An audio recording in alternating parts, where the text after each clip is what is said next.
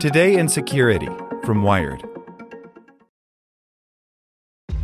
This episode is brought to you by ShipStation. You know, some things take a lot of work, like sending little robots to far-off distant planets. And just as that's challenging, so too is running a successful e-commerce business, especially when there's so much to do. So I want to introduce you all to ShipStation. Now, I love using ShipStation because of its easy-to-use dashboard, which makes managing orders and printing labels a breeze and super smooth. Oh, and the customer service is just out of this world. It's exactly what you need to help grow your business. Sign up for your free 60-day trial at shipstation.com/technews. That's shipstation.com/technews. When you need mealtime inspiration, it's worth shopping Kroger, where you'll find over 30,000 mouth-watering choices that excite your inner foodie. And no matter what tasty choice you make, you'll enjoy our everyday low prices, plus extra ways to save, like digital coupons worth over $600 each week. You can also save up to $1 off per gallon at the pump with fuel points. More savings and more inspiring flavors make shopping Kroger worth it every time. Kroger, fresh for everyone. Fuel restrictions apply. Welcome to the spoken edition of Wired. Security news this week. Surprise, the FCC lied about that DDoS attack. By Emily Dreyfus. It's Black Hat and DefCon conference time again, when the world's top security researchers descend on the den of iniquity that is Las Vegas in August and try to scare the bejeezus out of people with new research into ominous hacks. Hooray! Wired's been there for a few days already. Hay Newman discovered that several mobile credit card readers are rife with bugs, potentially leaving you exposed. She also reports that researchers found a way to hack new Mac computers right out of the box, and the hubs that power smart cities are so vulnerable they're a hacker's dream. Brian Barrett reports that online stock trading has some serious security holes, and millions of Android phones have insecurities built right in, thanks to bad firmware tweaks from carriers and manufacturers. Luis Matsakis explains how machine learning can ID anonymous coders based on the quirks of their style, and why touchscreens in your hotel room could be spying on you. Oh, and there's a new way to hack Medtronic pacemakers that could kill people. Yeesh. Wired will be in Vegas all weekend covering the conferences, so check back for more stories. This week wasn't all news from the Sin City, though. We also suggested 7 ways to stay safe on public Wi-Fi. We told you about an apparent assassination attempt when a drone carrying explosives allegedly detonated near Venezuela President Nicolas Maduro. And security researchers are totally freaked out that West Virginia is going ahead with voting by app for some overseas service members in the midterms, even though online voting is known to be vulnerable. But of course, there's more. As always, we've rounded up all the news we didn't break or cover in depth this week. Click on the headlines in the original article to read the full stories, and stay safe out there. So, the FCC made up a cyber attack.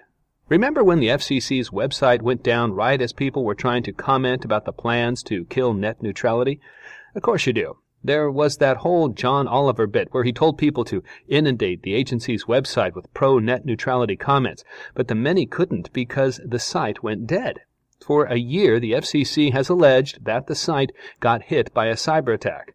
Well, a report from the FCC's own Inspector General this week found that there was none. Rather than engaging in a concerted effort to understand better the systematic reasons for the incident, certain managers and staff at the Commission mischaracterized the event to the office of the chairman as resulting from a criminal act rather than apparent shortcomings in the system. It reads, concluding it was poor site design, lack of readiness to handle massive traffic, and a surge in visits that took the site down. The report says the FCC ignored warnings that last week tonight fans would likely flood the site. WannaCry returns, hitting a key Apple supplier. Taiwanese chipmaker TSMC was hit with what it says was a WannaCry-like virus last weekend, taking down at least 3 of its manufacturing plants. According to company reps, a supplier connected tainted software to their network, which then spread the virus to multiple plants. TSMC is in the middle of filling orders for Apple's next iPhone, Bloomberg reports, so the crashed systems came at a bad time. Systems work again by Monday, and analysts say there should be minimal impact on Apple's timeline for the new phone. WikiLeaks says Senate Intel Committee wants to talk to Assange. Now, look, can you trust anything WikiLeaks tweets? Debatable. We've extensively covered that site's descent into unreliability and its giddy role in undermining the 2016 U.S. presidential election, so we take this report with a grain of salt. But according to an image of a letter shared on its official account, the U.S. Senate Intel Committee has asked WikiLeaks founder Julian Assange to testify about the website's role in disseminating hacked information from the Democratic National Committee in 2016 on behalf of Russian agents. The Intel Committee wouldn't verify. As Fox notes, if that's true, it's a big deal. Pro Golf got ransomware scare. Golf tournaments are usually rather well-heeled affairs, with the biggest controversy centering on who gets mad and throws their putter in a lake. But ahead of this week's PGA Championship in Missouri, GolfWeek reports that hackers took over PGA of America's computer servers, locking down promotional materials unless the organization coughed up a ransom in Bitcoin. The IT department was working to get those extensive promotional banners and logos back, but they hadn't been successful by press time. Though GolfWeek reported this first, we want to give a shout-out to the pun-filled report British newspaper, The Register. And hacker posted Snapchat source code on GitHub. The Next Web reports that the proprietary source code for Snapchat may have been posted on GitHub for anyone to find for up to 2 months. Strangely, the person claiming responsibility for the hack and leak claims they are a researcher who just wanted to alert Snap to a vulnerability but couldn't find a way to get in touch. TNW reports it's pretty easy to get in touch with Snap, which runs a bug bounty program.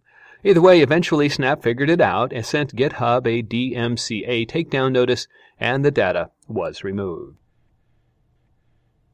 Want to learn how you can make smarter decisions with your money? Well, I've got the podcast for you. I'm Sean Piles, and I host NerdWallet's Smart Money Podcast. Our show features our team of nerds, personal finance experts in credit cards, banking, investing, and more. And they'll help you make the most of your money while cutting through the clutter and misinformation in today's world of personal finance. You'll get clarity on strategies to help you build your wealth, invest wisely, shop for financial products, and plan for major life events. Listen to NerdWallet's Smart Money Podcast wherever you get your podcasts.